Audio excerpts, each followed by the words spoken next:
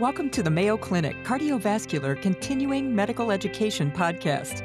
Join us each week to discuss the most pressing topics in cardiology and gain valuable insights that can be directly applied to your practice.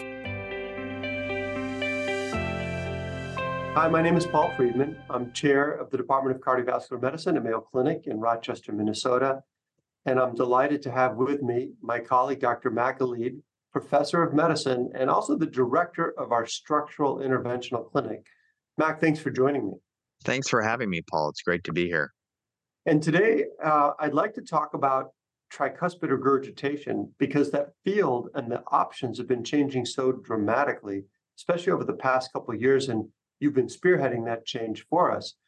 The first question is maybe just a little background for our listeners. How do people who have tricuspid regurgitation typically present, and how are they diagnosed? That's a great question, Paul. It's often a very subtle onset with tricuspid regurgitation, and oftentimes it happens in patients who are elderly and may have been slowly decreasing their activity levels. And so it may not be a very obvious, abrupt onset of symptoms, but typically patients will notice fatigue as one of the earlier signs or symptoms. They'll also have dyspnea with activity as another common symptom. And it's not until much later in the process that we'll see the right heart failure signs that we think of with more advanced right heart failure, like edema, abdominal distension, and increasing need for diuretics. In the past, it was a valve that was not commonly intervened on, at least not in isolation, but that's rapidly changing. Why is that?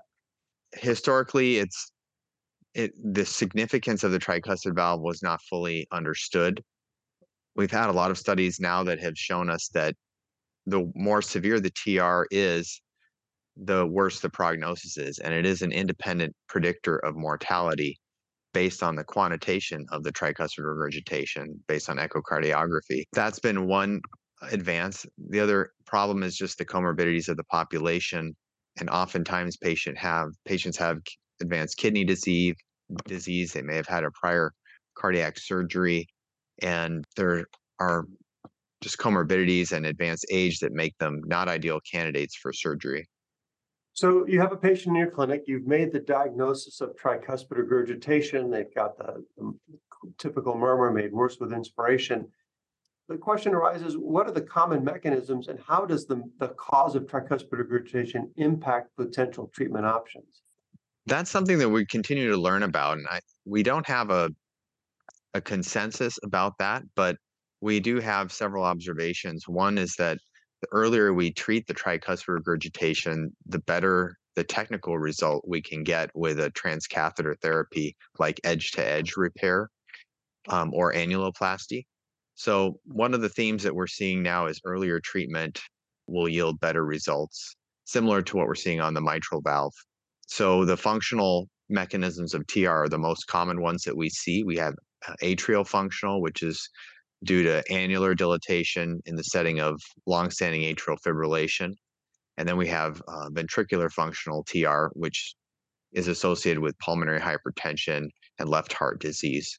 Then we also have device lead related TR, which is a little bit less common, and that can be managed in different ways as well. And then, of course, primary TR, which is due to either leaflet prolapse or other abnormalities of the leaflets. Does the cause impact a potential treatment option? In some ways it does. When we're looking at the transcatheter therapies, edge-to-edge repair can be applied to a lot of the different mechanisms. But if it is a more dramatic case of lead-related TR where the leaflet is impinged or there's a major leaflet motion abnormality by a device lead or even perforation, then edge-to-edge repair may not be the best option, and we may look for a replacement. And those themes are also similar for surgery, I think, as well. So what are some of the interventional treatment strategies that have been deployed to treat tricuspid regurgitation? Well, the most common one, as I had mentioned in previous topics here, edge-to-edge repair is the one that's been done the most worldwide, and it's actually approved in several countries in Canada and also in Europe, it's approved for treatment of the tricuspid valve. In the US, it's in clinical trials still. We've had one randomized trial that has already been published on edge-to-edge repair.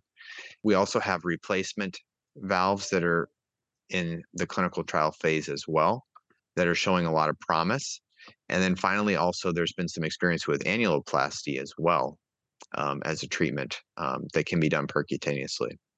Does the one you select depend on anatomic features or mechanism, or is it too early to say because they're all still investigational? There definitely are some anatomic features that we look at. For instance, for edge-to-edge repair, we try to avoid patients with very severe tethering of the leaflets or a very large coaptation gap of 10 millimeters or more, because we tend to have a lot more residual TR with patients that are treated with that modality. We look at the annulus size, which is often highly that's a major factor for a replacement valve because the valve has to be matched to the size of the annulus and right heart. So different replacement valves will have different range of sizes that they can treat. So that's another important variable. What are the potential benefits of correcting tricuspid regurgitation with a transcatheter repair? And we're still learning about that. And what we've seen so far is improvements in quality of life. In the Triluminate randomized trial that was published earlier this year, there was a significant improvement in the Kansas City cardiomyopathy questionnaire score in patients who had edge-to-edge repair compared to guideline directed therapy, which is essentially diuretics. And now we're also starting to use SGLT2 inhibitors in patients. So for sure, we're seeing quality of life improvements, at least so far in this one trial. We have two other randomized trials that will be coming out in the next couple of years that'll also shed further light on what the benefits are. We expect maybe heart failure hospitalizations might be less, and other outcomes. I think we'll just have to see what the studies show. As you know, the patients that I've referred have often been related to device TR. That is, they've gotten great clinical benefit from a pacemaker, and then 5 or 10 years later, they develop severe TR, but they've been dramatic. It's like a Lazarus effect where they're hospitalized and lose 20, 25 pounds of fluid weight, recurrent hospitalizations. And then after the procedure is done, they're telling me they're walking miles, and it's a dramatic thing. Have you noticed a difference in the response based on the mechanism or cause? Am I seeing a biased population because the leads are causing it, or do you think it's generalizable, or do I just have a skewed observation in a positive direction? I share the same observations as you. I've seen a lot of pretty dramatic effects in many patients, even without the device lead related. I think you and I've even shared a patient that we treated with edge-to-edge repair with just isolated TR from Yeah. related to AFib. Yeah. And that patient also had a dramatic improvement. So I think the mechanism, I've seen similar improvements regardless of the mechanism. So I'm expecting, at least the studies that we've been involved in, to see maybe more dramatic benefits in the randomized trials than what we've seen so far. But I know, those, I think we're always slightly biased. So and so that's why we need these randomized trials to see exactly what those benefits are. And tell us a little bit more about the patient experience. That is, how long are they typically hospitalized for? How long until they experience benefit? Do you have a sense of whether the dosage of diuretics is modified over time, or is this augmenting the benefit of a stable diuretic dose? Recognizing a lot of publications we're waiting on them, but what's your sense to date of what a patient might expect? I think it's highly dependent on the chronicity of their right heart dysfunction and their kidney disease. If a patient is on very low dose diuretics and they have only mild RV dysfunction, those patients typically only stay one night in the hospital. And we often will continue a diuretic regimen.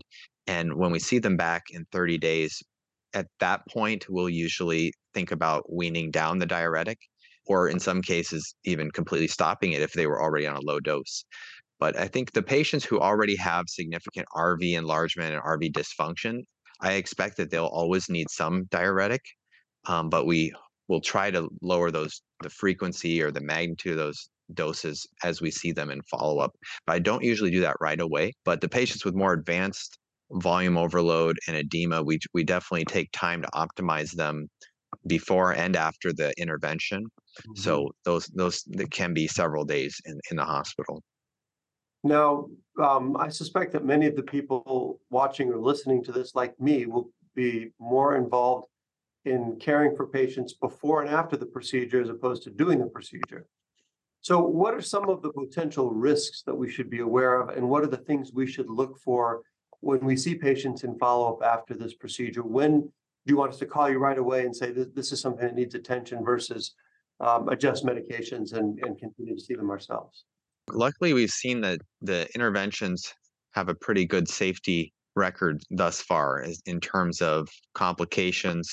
It is general anesthesia procedure, and we do transesophageal guidance. So patients will often have some mild throat discomfort after the procedure. There is some bleeding risk because a lot of the patients are on anticoagulation.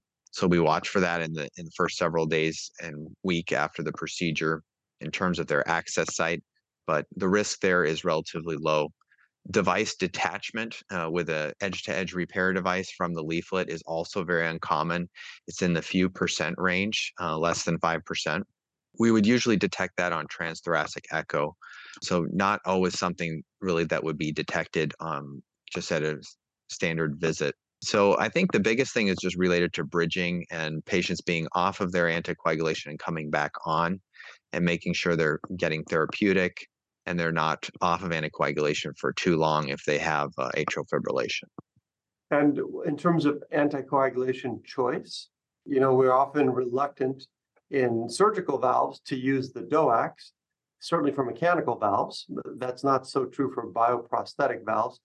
Tell me a little bit about what agents have been used in these studies in patients getting tricuspid valves. And then the follow-up question will be something that you and I have encountered. A patient has atrial fibrillation, and then they're interested maybe in left atrial appendage occlusion to eliminate the need for anticoagulation.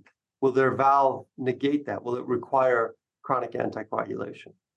I think for replacement valves, there's concern about leaflet thrombosis. We see that in surgical bioprosthetic tricuspid valves as well. And we don't have enough data in the transcatheter replacement valves to know exactly what that incidence is with and without anticoagulation. What we're doing now for self-expanding evoke valve, for instance, is at least 6 months of anticoagulation. It can be either with a vitamin K antagonist or a direct oral anticoagulant. And so we do allow either one. With surgical valves, I've observed that the warfarin is probably the lowest risk of thrombosis there in that position. For edge-to-edge repair, it's a little more flexible. There's a lower risk of thrombosis. So it's basically we continue what the patient was already on, but 90% of these patients have AFib. So unless they've had left atrial appendage like closure with a device or surgically, then we would generally resume anticoagulation. But I think it's a great question that you raise. As you know, I don't think we have any data that the benefit of left atrial appendage closure is negated if you get a replacement valve on the tricuspid side. And if those do fail, we can treat them with valve and valve too. So I think patients who are high bleeding risk, it's an important therapy to have for them. So we just need more time, I think. Yeah, sure. And then before we conclude, I'm going to ask you to speculate a little bit. And that is, what about patients with significant multivalvular disease? Do you think we're getting to a day where there can be percutaneous multi-valve interventions to treat multiple lesions? Or do you think that when you get to that point, at least in the next 5 years, surgical approaches are preferred? We've definitely made a lot of progress, and even now, when we have patients present with aortic stenosis and mitral regurgitation, and they're not low risk candidates for surgery, then we are often treating them with staged transcatheter interventions. And I think we're doing the same for patients who have combined with tricuspid regurgitation too. So I think we're already at that point, but we haven't though got to the point of concomitant transcatheter valve repairs as much, although we have done several patients with edge-to-edge repair of both the mitral and the tricuspid valve with good results. I think there's logistical challenges more than anything to doing that, and so that needs to be explored further, I think. Well, certainly a fascinating topic where the landscape is dramatically changing for the better, as we really now have options for patients that were even hard to imagine not that many years ago. So, Mac, thank you for joining me and enlightening all of us on these new treatment options and for spearheading so many of these trials here for us so that we have these options for our patients. Thanks. Thank you, Paul. Thanks for the great discussion. Thank you for joining us today. Feel free to share your thoughts and suggestions about the podcast by emailing cvselfstudy@mayo.edu. Be sure to subscribe to the Mayo Clinic Cardiovascular CME podcast on your favorite platform and tune in each week to explore today's most pressing cardiology topics with your colleagues at Mayo Clinic.